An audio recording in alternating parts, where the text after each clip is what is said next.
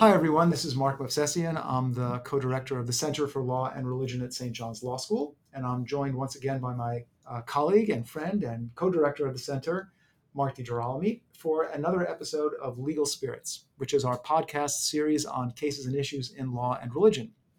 You can find past episodes archived on our website, lawandreligionforum.org, and also on Apple iTunes and Android and Spotify and other streaming platforms. Well, Mark, today we're going to talk about a case that's going to be argued next week. So at this recording, it's going to be argued next week and at the Supreme Court. And this is a case that returns us to questions that have been asked for some time now about the relationship of states' public accommodations laws and First Amendment freedoms, whether of religion or speech. And in fact, it's going to take us back, this podcast, to an issue that we discussed in our very first episode 6 years ago. Can you believe it, Mark? It was 6 years ago. That's really something, yeah. 6 years ago, in 2018, on the UK case of Lee versus Asher's Bakery, which is the British version of the so-called gay cake case, which is actually pretty similar to 303 Creative, although none of the parties have cited it, I guess, because it's a foreign case, but it's very similar to that first episode that we did. So the court has had several occasions to address these issues. They've been recurring in a number of states as non-discrimination laws increasingly come into conflict with the decisions of private persons in the workplace with respect to same-sex marriage and LGBT issues. Masterpiece Cake Shop, of course, from a few years ago is a very important case, but there have been others. The court hasn't taken any of them except for Masterpiece Cake Shop, but the court has taken this one. And there are lots of issues here involving free speech and anti-discrimination, strict scrutiny, distinctions between the message and the messenger, ripeness issues, all kinds of things. So we're going to try to get through these issues and then predict what might happen at oral argument next week on December 5 and how the court might ultimately decide this case. Okay, great. So in this iteration of the conflict, we have Laurie Smith, who is a graphic artist and a website designer in the state of Colorado and the owner of 303 Creative. Smith is a Christian, and she believes that marriage is the union of one man and one woman. She also, of course, believes in a variety of other things, including that she will not take on clients who wish to express disparaging or demeaning messages of any kind. She decides whether to take on particular jobs depending on what the expressive message that the client wishes to convey is. And the business is designed to convey messages that she wishes to celebrate. And she states these conditions plainly in her advertising materials.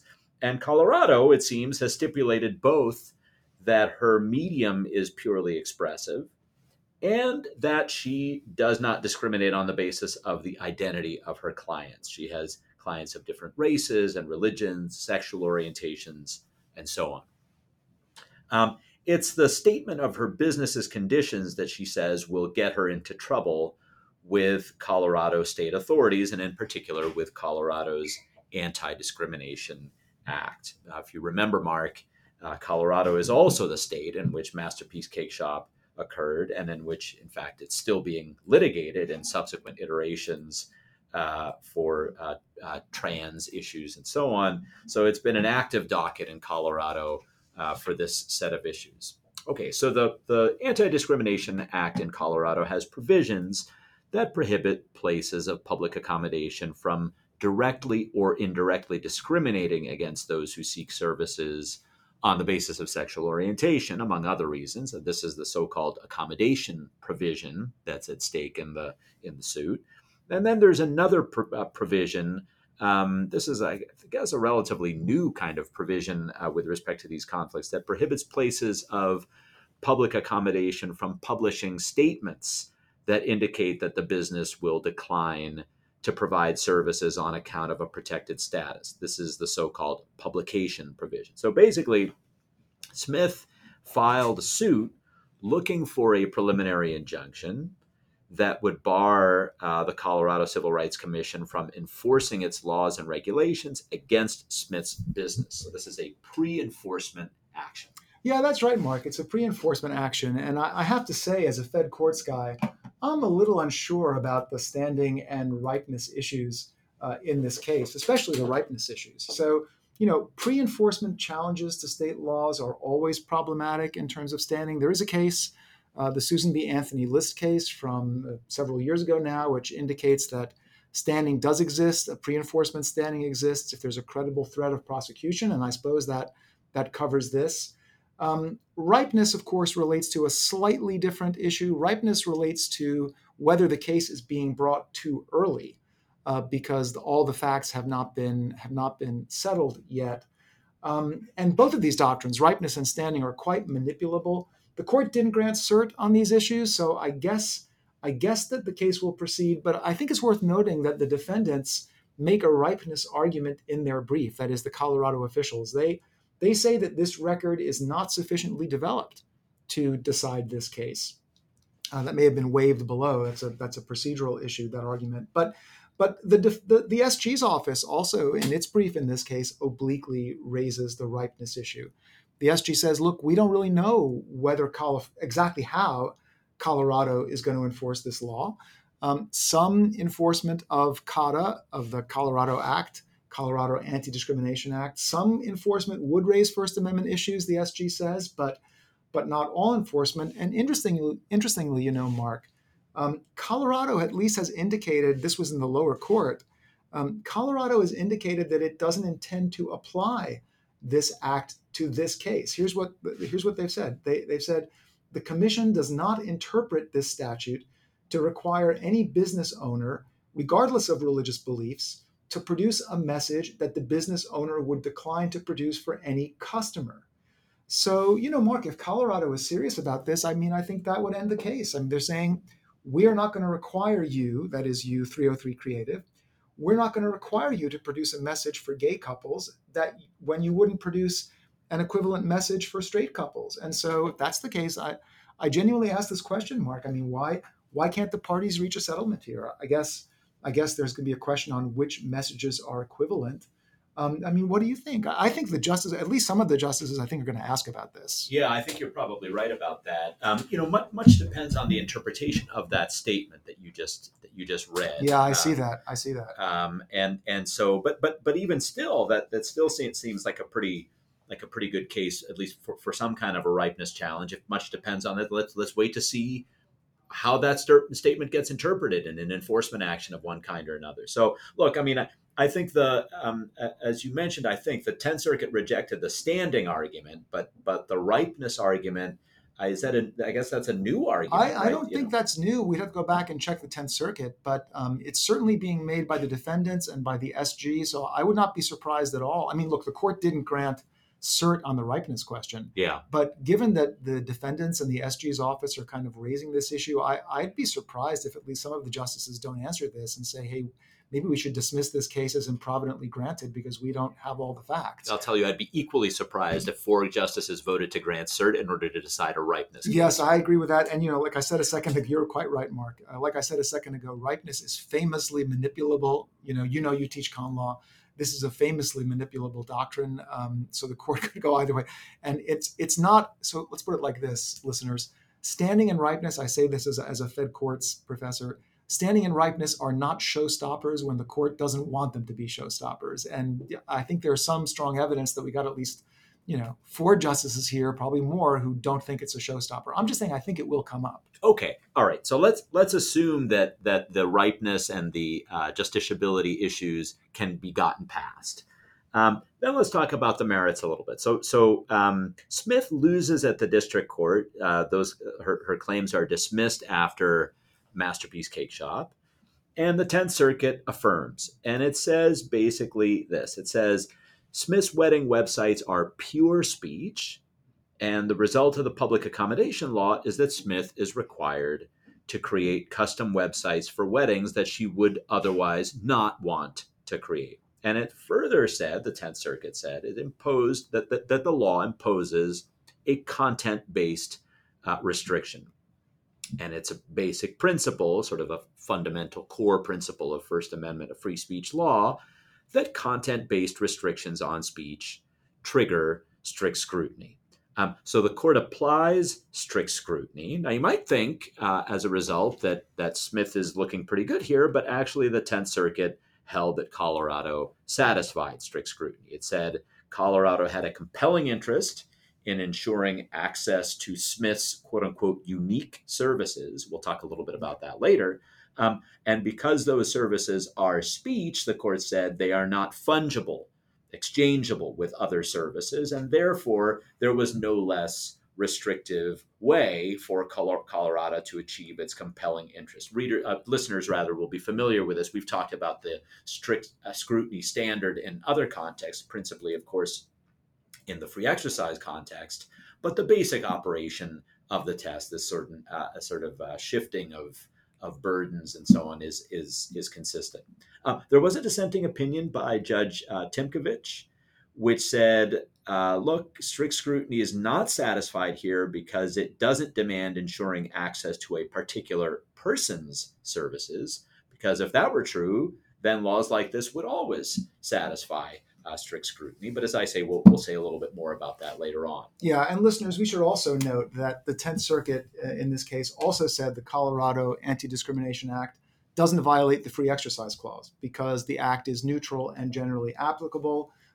Boy, those are always tough questions too, Mark. We've talked about those so many times, but the court did not grant cert on that question. I think they're quite happy to let that question lie for a while. Good. Yeah, we're in free speech territory here, not religion clause law. Correct. And free speech, Mark, is mostly your area. So I'm going to ask you now. So what are the claims by the plaintiffs at the Supreme Court? Sure. I'm happy to tackle those. So first, the plaintiff says the law compels service providers to speak in ways that they don't want to and that violate their convictions. And here, as it happens, their religious convictions. Now, the key case here that some listeners will know is called Barnett. This is a very famous case, the so-called compelled flag salute case involving Jehovah's Witnesses in a school context who did not wish to say the Pledge of Allegiance.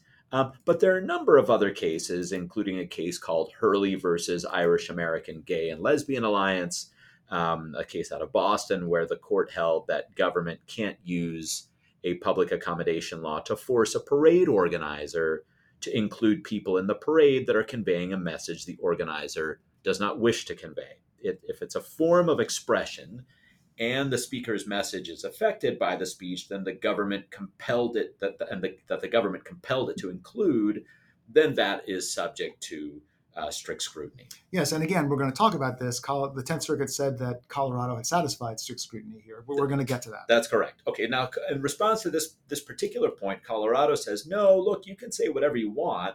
This law is just about regulating to whom you must sell, which is what made me think when you raised that point earlier about just exactly what their response was. It could be that if that's their response with respect to the expression point, then there is going to be a problem here, right? Mm-hmm. I mean, there is going to be a conflict, but if that's the way that they're planning on interpreting. Mm-hmm. On the other hand, this may be just simply the response that they have at this stage of the litigation. Correct. We don't really know. Now, I should say, Mark, it's also, I think, relevant here that 303 Creative is not an expressive association, right? It is a public accommodation, and that might make a difference here. That's true. Yeah, that might make a difference. You're right about that. Although this is a pure speech issue, so in that ways, it's similar to a case like Barnett of compelled speech. Okay, that's number one. Number two, the plaintiffs claim this imposition is, again, about pure speech, about the message being conveyed, not the person to whom services are provided. So plaintiff says, we don't have a situation here where Smith is refusing service on the basis of status, but purely on the basis of message. In fact, there's evidence in the record that she was completely willing to serve people of different statuses, different identities, provided that the message being conveyed was one that she agreed with. So the operation of the law is really, she claims, compelling her to say something that she does not want to, forcing her to change her message, not targeting the function of that message or the individual. Right. And Mark, this is where the analogy to that UK case, the case from Britain, comes in, I think. So in that case, Lee versus Asher's Bakery, A bakery declined to bake a cake for a gay customer with a pro same-sex marriage message, and the bakers were Christians and they were opposed to same-sex marriage. But the records showed that that the bakers in this case, in the Asher's case, would have declined to create such a cake for a straight customer too. They objected to the message that was being conveyed, not to the messenger. And the UK Supreme Court, relying on that distinction, said that under UK law, the bakers could not be compelled to bake the cake because their objection was to a certain message, and they were not going to be required by law to endorse a message they disagree with. And again, it's the same idea. They said they were willing to serve anybody. They didn't object to the gay customer because he was gay.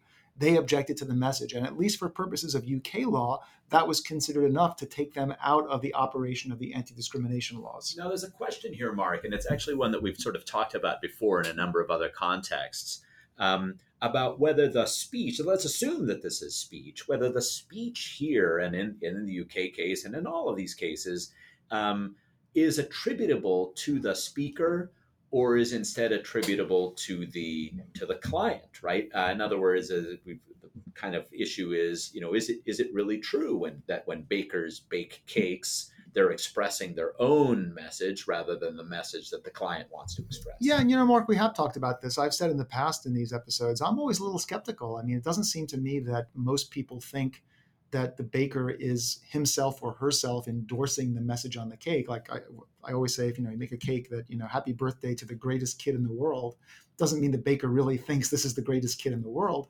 But I don't think that the court's going to go down that path. Do you? I don't think they're going to say that this is simply not the baker's speech. Well, I agree with you. I guess I'm a little less puzzled. I mean, I agree in principle that we could have a society in which services were provided and the services were provided without any sort of sense of investment or expression on the part of the service provider or the product maker. But I just don't think that that's our society. If it ever was, it isn't ours any longer. Many companies are making it part of their mission to express values that they think are their own, even as they are providing products and services or that reflect what their corporate culture stands for. You think about all of the advertising from large corporations on behalf of, let's say, diversity and inclusion or gender identity or messaging and this kind of thing. So if we accept that as part of what corporations are doing when they're doing business, why not a corporation like this? In any event, I agree with you definitely that it would surprise me if the court said, well, this isn't really about the service provider's speech at all. But Colorado says, even if it is, right, even if we say that this is in this case for this website designer, her speech, there's no real way to limit this kind of exemption from the law. Everybody is an artist, right? Everybody has an expressive message. They say this rule is just unworkable. And in the brief, the respondent's brief, they actually have some nice examples, right? They say, what if you have a company, a tree trimming company, right? Denver's own artistic tree care, a chainsaw is our paintbrush, or Minnesota's artistic plumbing. A good plumbing job is a work of art, right? So they raise all of these to kind of show the absurdity of this kind of rule. So that's sort of the second claim. The third claim is, look, this law is not targeting conduct. The plaintiff says, but speech. Regulations of conduct trigger a lower level of scrutiny. And Colorado says that this is the real description of Smith's speech. If you can compare other cases, in fact, that we've talked about, Rumsfeld versus Fair is one where you have the government compelling law schools, for example, to open up classrooms to military recruiters. And the court said, well, that's really not a regulation of speech. That's a regulation of what the law schools can do, right, or must do. And Colorado says this law isn't really about regulating sales practice, or is really about regulating sales practices. It's not really about regulating speech. It's about regulating who can buy a particular product or service, not about what the particular product or service provider can say. Yeah, so listeners, you can't see, but we're both kind of shaking our heads. This seems like a really weak argument to me. Colorado is is arguing this as if it's just a straightforward goods and services case, and it just doesn't seem to me that it is. Again, right? I agree with this, and again, it gives me some skepticism about the ripeness claims up front that we were talking about. But at any rate, so that's a third claim, and then finally, that the plaintiff says, look, this is a content and viewpoint based speech regulation. The law is granting access to this person's services only to those who disagree with the message, and as such, the law is presumptively unconstitutional. Well, Mark, here again, we've said this before. The Tenth Circuit said that this law survives strict scrutiny. Mark, as I say, you're the free speech guy between us, Mark. You would know better. How often do restrictions on speech satisfy strict scrutiny? Rarely. Regulations that are content or viewpoint based have almost never survived strict scrutiny. They've only been, as far as I know, been found to satisfy strict scrutiny by the court in very limited situations. Speech at the polling place, for example, a content-based regulations is a case called Burson, which involves this issue. Material support to foreign terrorist organizations. Campaign solicitations by judicial candidates. So those are just a very, very sort of exceptional situations in which strict scrutiny has been found to be satisfied. And I may say never in a compelled speech context. I can't imagine. But let's go through the analysis. So the first thing is the state would have to show that it has a compelling interest. And of course, I think most people would say the court's precedents indicate that preventing discrimination on the basis of the status is a compelling interest. But actually here the argument has to be just a little different, right? It's that there's a compelling interest in requiring 303 Creative to do this. And the court said, well, this has something to do with, the Tenth Circuit said, this has something to do with the unique nature of her services. Yeah, I think that's right. She is saying, look, there are many designers that will convey the messages that I am refusing to convey. And this other issue that I think the government raises, that if we allow Smith to say this, there's gonna be a torrent of people that also are gonna say, okay, well, now we don't want to say this. That's just not established in the record. So you're right. The Tenth Circuit answered this by saying, well, it's not just access to services; it's access to her services, because right, speech is so of course everybody, right? Everyone. Everybody that makes anything is in some ways nothing is ever the same. That's true for speech, but it doesn't seem to me to be uniquely true for speech, right? Mm-hmm. Any product that a person makes, any cake that they make or website that they design or whatever it might be is going to be unique. As I say, if that's all you need to have a compelling interest, then of course it's going to be the resolution is going to be narrowly tailored, because it can only be achieved by access to that person's products and services. So this seems to me a deeply, deeply implausible way to interpret the strict scrutiny test, because it would gut it, right? There would be nothing left of it. Right, and that's an interesting thing too. I mean, there are other issues we could talk about, but I want to focus on this. So even if there is a compelling interest, it has to be narrow. The law has to be narrowly tailored to promote that interest, right? And so one argument here would be, well, the state could do a lot more to narrowly tailor its restrictions here. Like what could the state do in theory instead of just saying you must bake the cake? Well, so again, assuming that we're not talking about access to her services, in which case it couldn't do anything other than require her services to be accessed. That's a nice point. If we're talking more broadly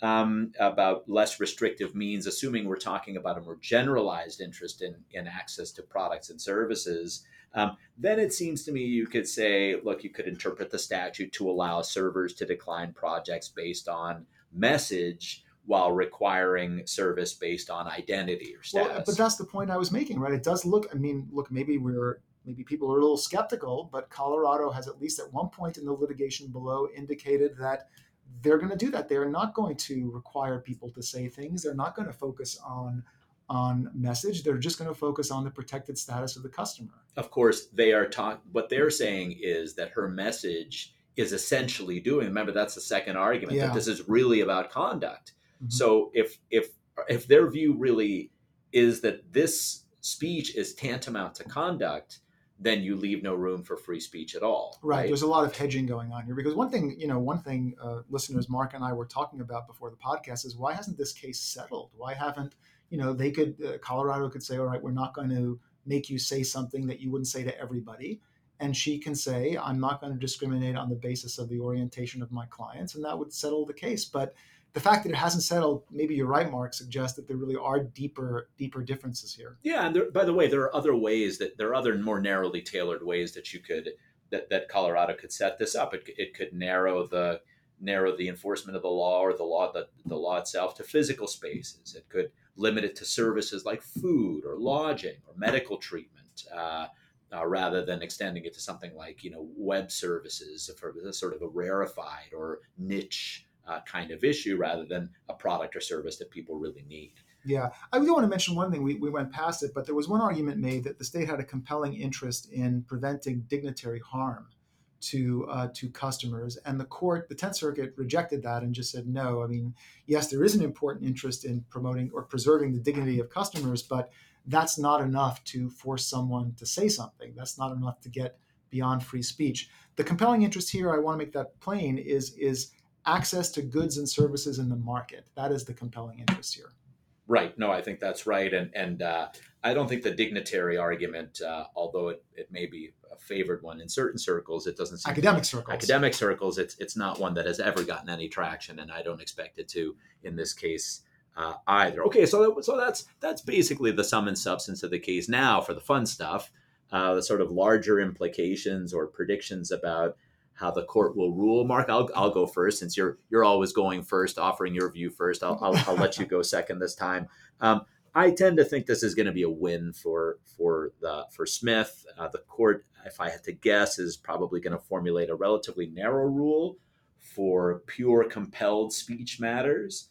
They will get by the ripeness issue, and that, of course, will lead to further litigation about the scope of what counts as pure compelled speech and whether plumbers and tree trimmers also get the benefit of the rule or not. So I'm guessing a 6-3 decision with a possibility of a narrower opinion written by somebody like the chief, and a broader one by one or more of the more conservative justices. Yeah, Mark, I agree with you in the ultimate outcome. I don't think that the court granted cert in this case to affirm what the Tenth Circuit held. So you have to think they took it because they want to reverse what the Tenth Circuit did.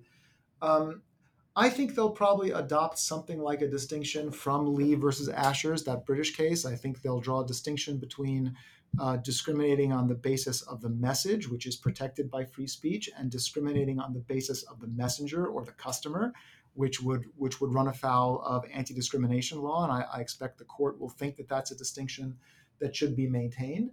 I am more puzzled than you by these ripeness issues. I don't, as I said a little while ago, I don't think they're going to be showstoppers because they never are when the court doesn't want them to be. But I would not be surprised if some of the justices ask about this next week at oral argument, and if some of the justices write about this too. But I think those will be dissents, is my guess. But we'll see, listeners. So the court's going to hear this case next week. We'll keep an eye on this and see how it goes. For now, this has been Mark DiGirolamo and Mark Movsesian for the Center for Law and Religion at St. John's with another episode of Legal Spirits. You can find past episodes archived on our website, lawandreligionforum.org, and also on streaming platforms like Apple and Android and Spotify and many others. So it's been 6 years, Mark. Can you believe it? Congratulations. Congratulations to you. And listeners, we'll see you next time. Bye-bye.